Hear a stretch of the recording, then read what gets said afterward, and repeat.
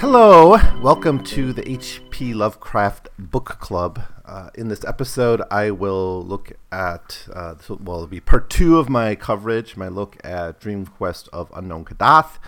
If you're just joining us, you may want to go back to the previous episode where I look at the first quarter of the novel, the novella. This was written in late 1926, early 1927, but it would not appear in print till several years after Lovecraft died. It was posthumously published, as was his other long novella, which we'll be looking at right after this, and that is The Case of Charles Dexter Ward. So in the first episode, we saw Randolph Carter's motive for seeking out Kadath, his desire to fulfill, to go back to a place he dreamed of before. He goes through the Enchanted Woods, he meets the Zoogs, he moves on to Ulthar, gets kidnapped eventually after he goes to Dilethlin, gets kidnapped by the Black Galleys. These will later turn out to be the men from Leng who do this, but it's not really, it's not clear now. He hears rumors of Leng, but he doesn't know that these are the men from Leng. They take him to the moon, where he's going to be brought before Nyarlathotep. But he gets freed by the cats, who we befriended earlier. The cats fight the men from Leng, fight the moon beasts. Eventually he's returned to Dilethlin and is able to get on a ship to get to the mountain of Nagranic.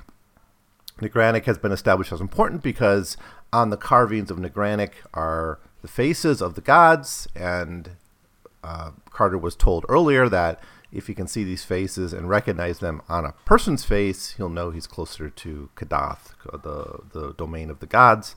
There are like these half-breed people that are half god, half human out there, but they'll have the face and the features of the gods. So he's going to send Nagranic to find that. So this episode will cover about 25 pages of Dream Quest of Unknown Kadath, covering Carter's adventures from Nagranath to Cellophase. Cellophase is a place we've been before, and that'll take us to about the midway point in the novel. It's actually a good idea to reread Cellophase if you want to read Dream Quest of Unknown Kadath, although much of the Cellophase plot is undercut and also revisited. So it's not necessary that you do it, but I think it's good. Just like the Silver Key actually contrasts pretty interestingly with the Dream Quest. So anyways, where we leave off, he's ascending Nagranath, climbing up this mountain. There are interesting caves on the side. In fact, there's a lot of different remnants of different religious pilgrimage of the lava gatherers. We talked a little bit about the lava gatherers last time. These are people who collect essentially the lava and sell it. They basically are people who live on Nagranic and interact with the local town of Baharna for their economy. There's all these little vignettes of social history in the Dreamlands. I think that's, Lovecraft has 100 pages here to explore fully the people, the places, the different species, the different monsters of the Dreamlands, and he has a lot of fun with them. I think that's maybe one reason some people like this. It can also be frustrating when when all this kind of bizarre stuff happens, like the cats attacking the moon beasts after flying into the moon. Essentially, it's bizarre stuff. It is a pure fantasy world. It's the Dreamlands, right? So Lovecraft's able to kind of do whatever he wants here.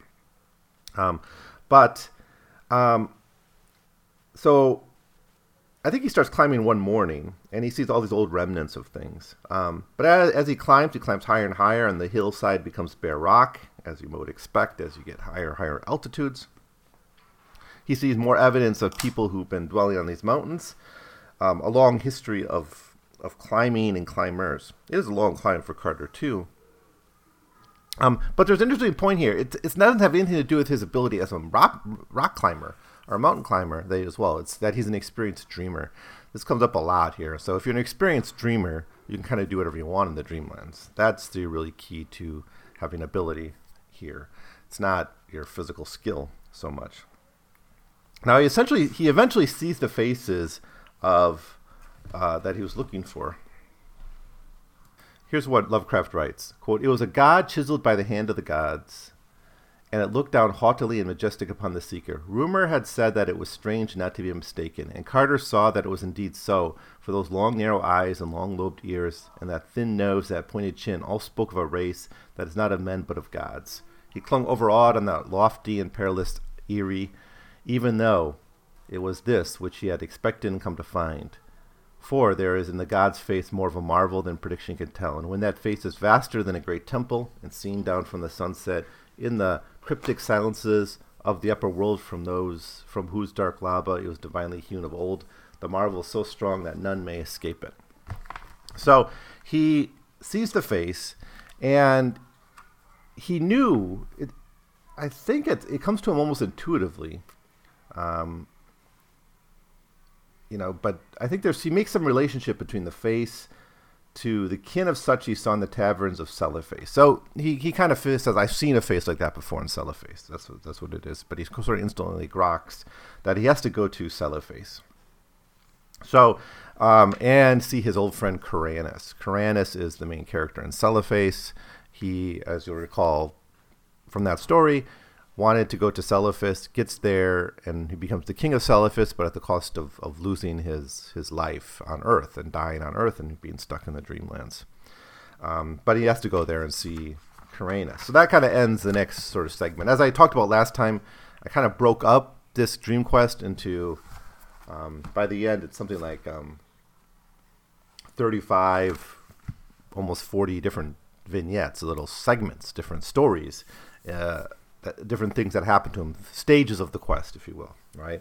So the 10th stage would be this climbing of Nagranic and seeing the faces. Now the 11th section, the next part I want to look at now, is Carter being captured by the Night Gaunts. So the Night Gaunts are going to be a major plot point throughout the novel, especially in the last quarter. But in this part, he gets captured by the Night Gaunts. So he must go back the way he came, go back down. He sees a condor. That's how, again, we're reminded how high he is on this mountain of Nagranic.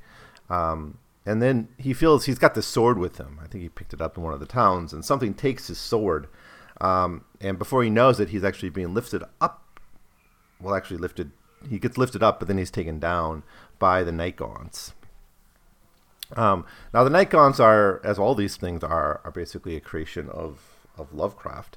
One of his more famous creations, I guess. Now, the Night Gaunts aren't like purely evil. They're kind of, it's a little bit ambivalent what their perspective is. They end up helping the ghouls later on in the story. But these Night Gaunts take Carter down to Earth and down into the underworld. And he's brought to this place called the Peaks of Talk, which he knows. And of course, he's an experienced dreamer, so he's able to recognize all the places of the Dreamlands from either previous dreamings or rumors or things like that. So he's at the Peak of Talk. Now, the big threat down here is not the Night Gaunts. The big threat here is the Bholes, Bholes. Apparently there's some controversy over the spelling of these. Bholes, I guess, is the correct spelling. I think sometimes it's spelled doles. But these are kind of burrowing creatures that can't be seen, kind of that are down there. And so Carter's got this fear of the Bholes.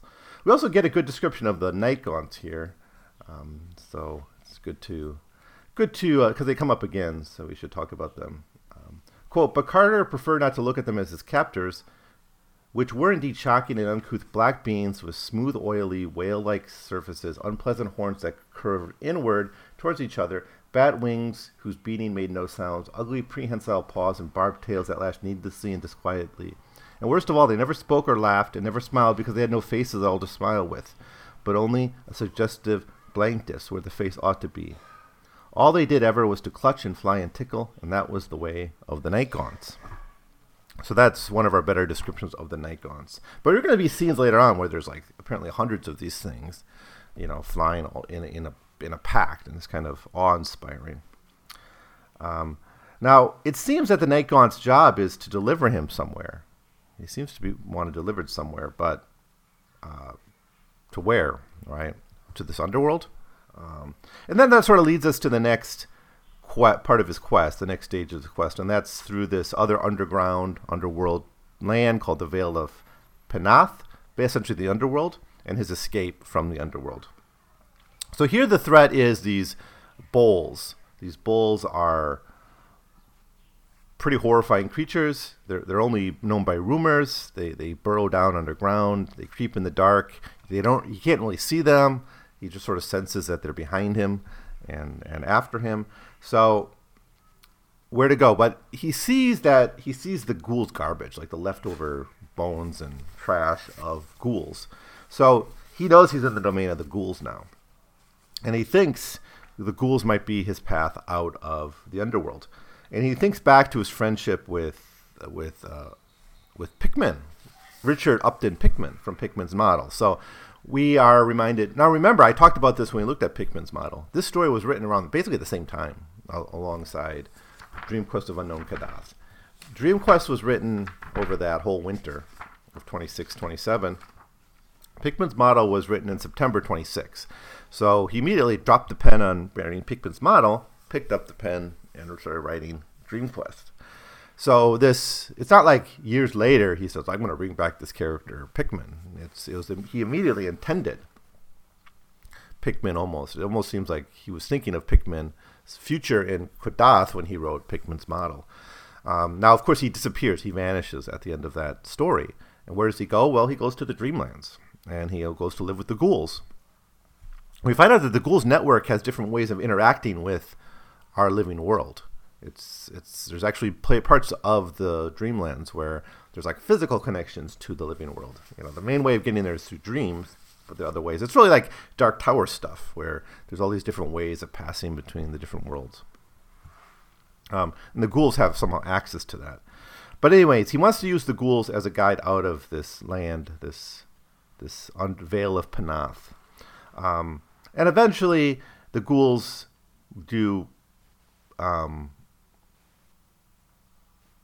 He does run into the ghouls, and they help him. But first, he has to escape the bulls to get there. But he finds the domain of the ghouls, the ghoul burrows, and from there, they're able to follow. He's going to be able to follow his way up out of the underworld through a large ladder. Now we get the description of the ghouls too. Again, first appearing in Pickman's Model. Those were the things that he was drawing. Ghoul feeding. Remember, that's the name of the painting. But we get some of the description of the ghouls here. Now, Lovecraftian ghouls are notable because they have these canine faces. They're like dog-faced ghouls. So that's their main feature. They're kind of humanoid. They're basically humanoid-ish, but they have these. They're in different colors. Like some are green, some are various other colors. But what they have in common is this canine face, this dog-faced feature. So that's just the Lovecraftian ghouls. And anyways, when he finds the realm of the ghouls, we can kind of move on to the next stage in this quest, and that's eventually his escape from the underworld and this whole interaction with Pickman. So we finally get to meet Pickman's or Dreamland fate, or learn about his Dreamland's fate by meeting Pickman.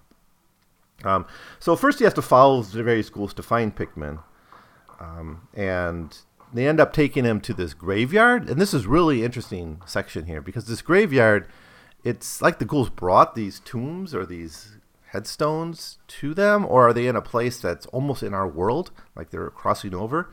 Because we're told here that there are regions that are very close to our world, and this is one of those. Like you could just step over, you could be in the world. So it's almost like it's like a thinny, again, to mention the Dark Tower. It's like the place where the two worlds sort of connect.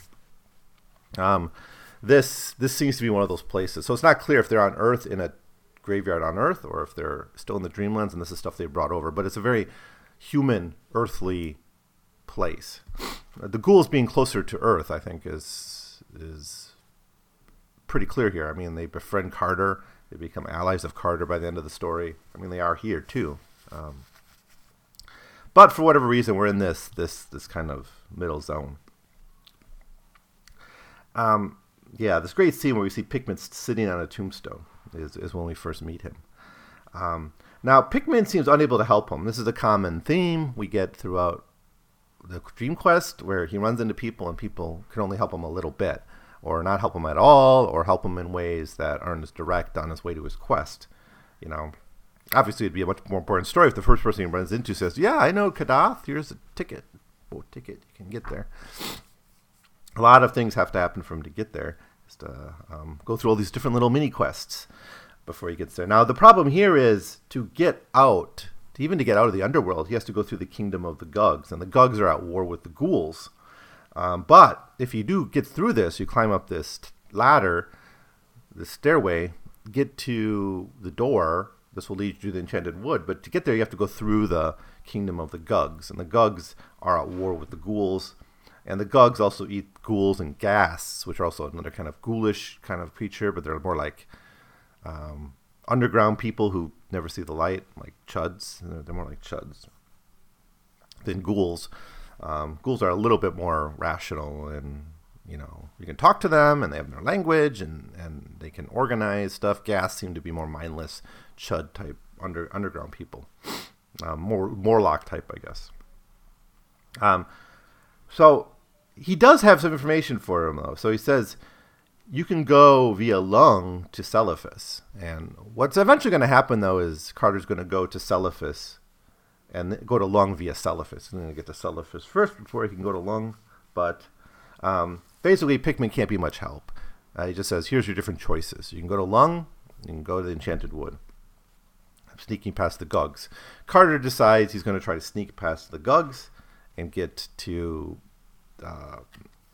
the surface of the Dreamlands that way. But I think the best part of this section is this strange graveyard where he meets Pikmin. It's a lot of fun.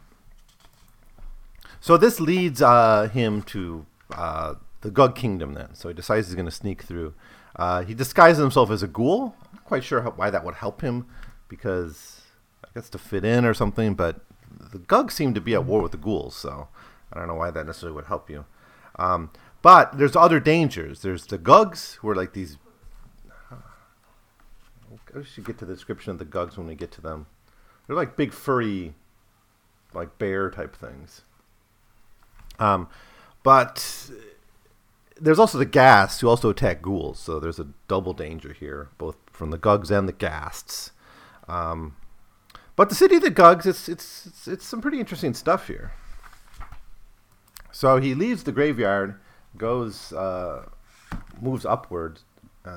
So, quote, on the right of the hole out of which they wriggled, and seen through the Isle of Monoliths, was a stupendous vista of cyclopean round towers mounted up, illimitable into the gray air of inner earth. This was the great city of the Gugs, whose doorways are 30 feet high. Ghouls come here often, for the buried Gug will feed a community for almost a year. And even with the added peril, it is better to burrow for Gugs than to bother with the graves of men. Carter now understood the occasional tightened bones he felt beneath him in the Vale of Panath. So there's this kind of symbiotic, parasitical relationship between the ghouls and the Gugs, where the Gugs eat the Gugs will attack the ghouls and the Ghasts, but the Ghasts and the ghouls feed on Gugs too, but the ghouls eating the dead ones, obviously, robbing their graves. The Ghasts are less predictable, not really, it's not quite there, a little bit a more chaotic threat. So now there's this group of Ghasts hunting Gugs, and they kind of jump like kangaroos, but they're sort of light-skinned, humanoid. They kind of look a bit like ghouls, I think. I'm not quite sure, but they're these underground things. They can jump. They jump like kangaroos. But anyways, they're able to advance. Eventually, Carter's able to use the Ghast patrol that's trying to hunt Gugs to sneak past the Gug sentries, so there's a little bit of action here. But they're finally able to advance, get past the Gugs, get past the Ghasts. There's actually this whole battle between the Gugs and these Ghasts. It's some gruesome stuff here. There's actually a lot of battles in this story, even though it's quite short. Quote, the battle which they ensued was a truly frightful one. From all sides, the venomous gas rushed feverishly at the creeping ghoul, nipping and tearing with their muzzles and mauling murderously with their hard-pointed hooves. All the time they coughed excitedly, screaming when the great vertical mouth of the Gug would occasionally bite into one of their number, so that the noise of the combat would surely have aroused the sleeping city had not the weakening of the sentry begun to transfer the action farther and farther within the cavern. As it was, the tumult soon receded altogether from the sight of the blackness, with only occasional evil echoes to mark its continuance. So that's the battle. But this is the battle that allows Carter and the ghouls that are accompanying him to escape. They're finally able to go up the steps, get to the door to the Enchanted Woods. So that leads us to our next vignette here. After the climb with the Ghasts and the Gugs, gets into the Enchanted Wood.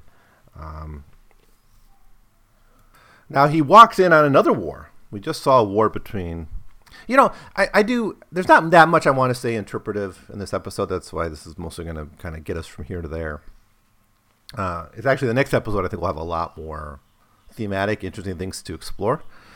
So I think 1 and 3 are like the most interesting episodes in terms of the themes of this podcast.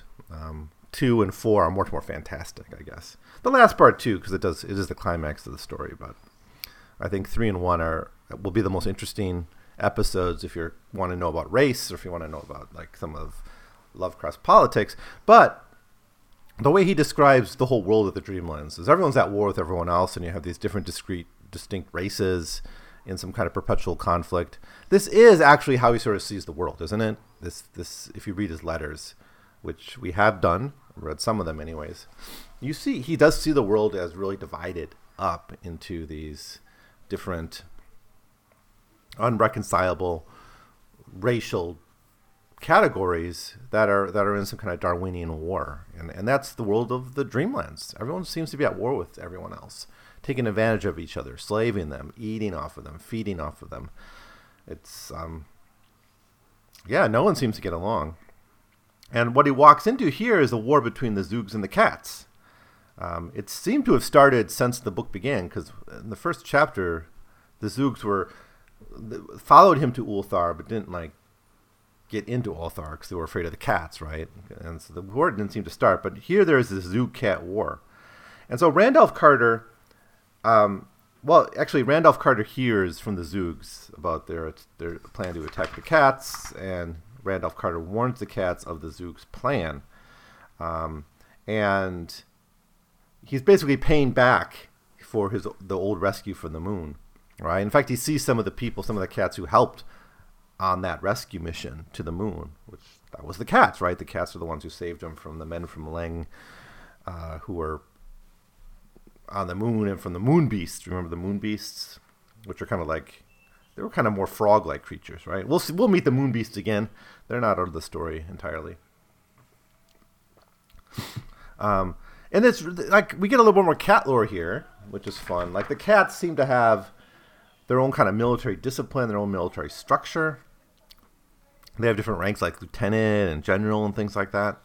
But anyways, Carter, this is the first time, it won't be the last, Carter plays general. Maybe because, again, he's a great dreamer, so he's able to, in a sense of lucid dreaming, be able to prepare the surprise attack on the Zoogs. And when the cats initiate the plan, the Zoogs are finally forced to surrender to the cats. And there's a peace treaty that gets signed. So all this happens in a few pages of the book, but it's all rather fun and wild. I mean, the cats having military rank and military discipline is weird enough, but Carter's telling the cats, this is how you want to attack the Zoogs. It's a lot of fun. But they get up with this peace treaty, so this is maybe a glimmer of hope that there's some future for the Dreamlands to have some peace, but it's not a very equal peace treaty. It's like the cats' version of Versailles almost.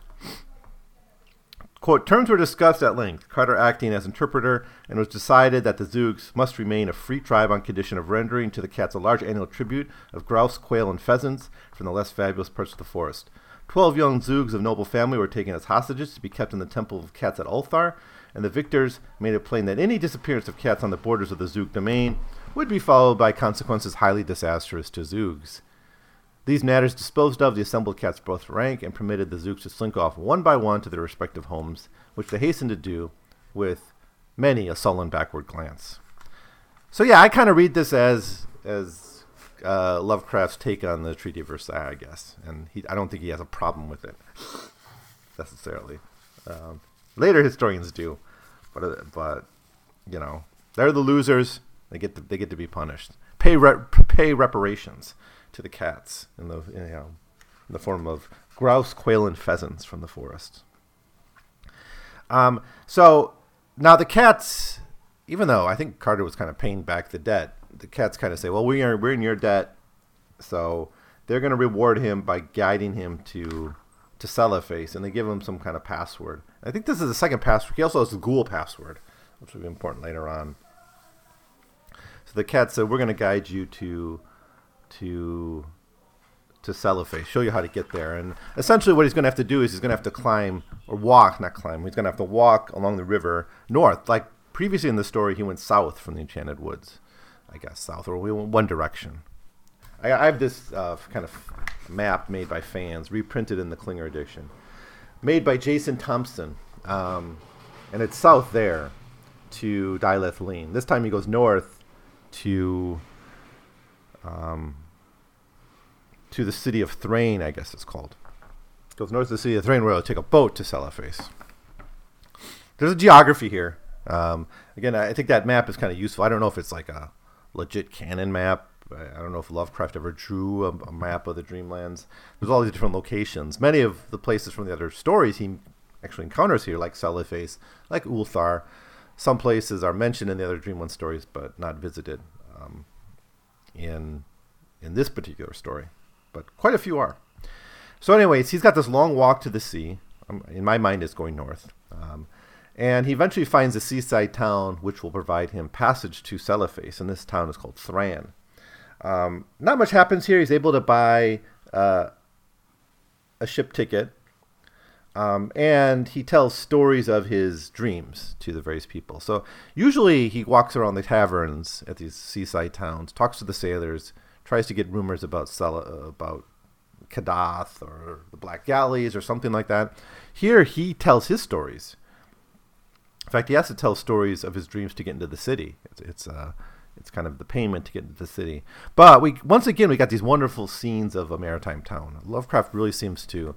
It's actually something that, like, the first time I read this, I didn't notice it as much. But now that I've been thinking about the sea a lot more, just how much of this novel is spent in taverns, in coastal towns, and maritime towns, and interacting with sailors and such. It's like a third of the story is in some way connected to the sea. This is really, it's a maritime story. It's like a allegory for New England in a way, or an allegory for a global world. But we have it again here too. Quote, Carter knew his way and edged down through darker streets to the river, where at an old sea tavern he found the captains and seamen he had known in myriad other dreams. There he bought his passage to Celloface on a great green galleon, and there he stopped for the night after speaking gravely to the venerable cat of the inn, whose blinking dozed before an enormous hearth and dreamed of old wars and forgotten gods. But he doesn't stay long in this town, and he eventually takes this galleon to Celloface. And that brings us to the next vignette, 17 from the beginning of the novel, if you're keeping track. The galleon to Celloface on the Sereniac Sea, or Serenian Sea.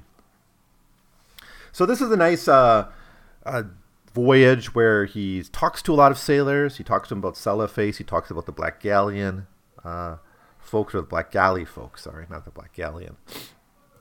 Now this time he actually gets a good lead about the land of the Black Galleys, which he was lacking before. And this is this town of Inganok, I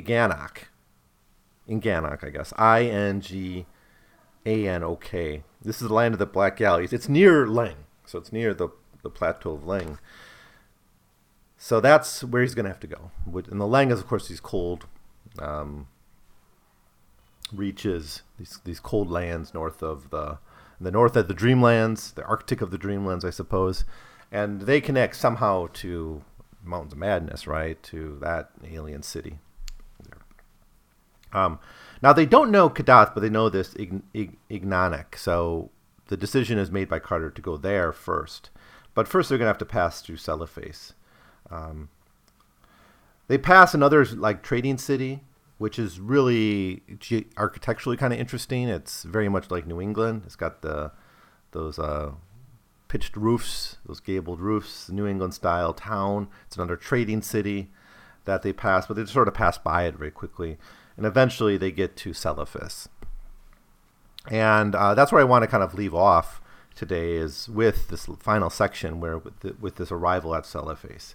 This is a great city. This is we know that from his previous Dreamland stories. Celephas is one of the great cities of the Dreamlands. So Lovecraft has to sort of stick with that. Quote, "Swiftly there came into sight the glittering minarets of that fabulous town, and the untarnished marble walls with their bronze statues, and the great stone bridge where Narax joined the sea. Then rose the green, gentle hills behind the town, with their groves and gardens of asphodeldes, and the small shrines and cottages upon them, and far into the background the purple ridge of the Tenarians, potent and mystical, beyond which lay forbidden ways into the waking world and towards other regions of dreams."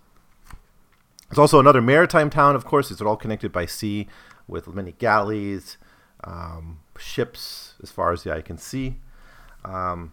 So Carter eventually stays for a while among various sailors, like once again, hanging out at the taverns, hanging out at the sailors' inns, getting rumors about what's out there. And he's preparing essentially for his journey to Leng. We get a lot here about the religion of Celephas, which is really kind of interesting stuff, that they seem to worship this god Nathrathal. And they're warned about worshiping other gods because they're too connected to Nyarlathotep. So there's a little bit more awareness of this overarching thread of the story, Athatoth and Nyarlathotep. So there's kind of it's not a true monotheism, but it's like a type of henotheism where they say you can't worship these other gods because they're too dangerous. Now, before going on to meet Karanis, he actually decides to meet with the chief of the Cats of Celephas. And remember, he has this code, this password that I guess allows him to talk to cats everywhere. And the cats actually say that they reject and refuse the ships of Ignarak. But the cats will lead him to Karanis. And we're told that Karanis has kind of abandoned being the king. So if you go back to the story of Celephas, Karanis gave up everything, gave up his life on Earth to become a king of Celephas, essentially. But we find now, and here's where Lovecraft really sort of changes the story or retcons a little bit, the story of, or at least maybe it's a sequel to Celephas, is where he finds Karanis is not satisfied with Celephas anymore. He gets bored with it, and instead he wants to kind of go back to the ideal of his youth. It's kind of like this in the Silver Key. We have the same idea of returning to one's youth and getting lost in one's youth. Now, ultimately, I think the stories go in different ways, but this one little section, Celephas, really reminds us of the Silver Key. But Karanis uses his powers as powers king or whatever to build a model of Cornwall, a model of the England of his youth. Karanis is from London. He's not from New England. And that's going to be important too, because Carter's of New England. Karanis is of England. So we get an Anglo-American alliance established here. But he's created his own kind of fake England that he lives in, and so the cats lead him to there. And that's where I want to leave off. So this episode, like I said, it's more getting from there to here. It's more of the journey. Some interesting stuff happens. I think war, certainly we learn how important war is and how these different races are at war. We get a little bit of an allegory for Versailles, I'm pretty sure. At least that's what I'm thinking, when the war between the cats and the Zoogs. We get a little bit more maritime history, not as much in the first part of the story. I think it was much richer there, but we do get a little bit more sailing, a little bit more ship travel. But we're kind of halfway through. We're halfway to our story. Carter's gone through all these different adventures, captured, brought to the moon, captured by the Night Gaunts, brought to the underworld, escaped the Doles, escaped the Gugs, escaped the gas, got back to the Enchanted Woods, helped the cats in a war, traveled eventually to another town, got all the way to Cellophase. So he's now prepared to try to find his way to the land, to the city of the people of Lung, and we'll see how he gets there, or if he gets there, in the next part. So part 3 will focus on what happens in Cellophase, his adventures in Ignarak, and eventually to a big battle between the ghouls and the men from Leng. So a lot of action, but thematically there's some interesting stuff I want to talk about, especially dealing with this character of Karanis. So Karanis is going to be maybe the thematic focus of the next episode, at least early on in that episode. But there's a lot of great stuff to think about in terms of Carter and Karanis' identity and this kind of the pull of the youth and all this stuff. So we'll see next time. So anyways, what did you think of this part of the Dream Quest of Unknown Kadath? Have you read it? Hopefully you have some comments, some things we can add interpretively. This is a really rich text, so I'm sure there's a lot of things that I skipped over or didn't focus on or just forgot about. So let me know what those are, and we'll correct the record. But anyways, as always, thanks for listening to this podcast. I appreciate your support, and I'll see you next time with part 3 of my thoughts, my review of Dream Quest of Unknown Kadath. See you then.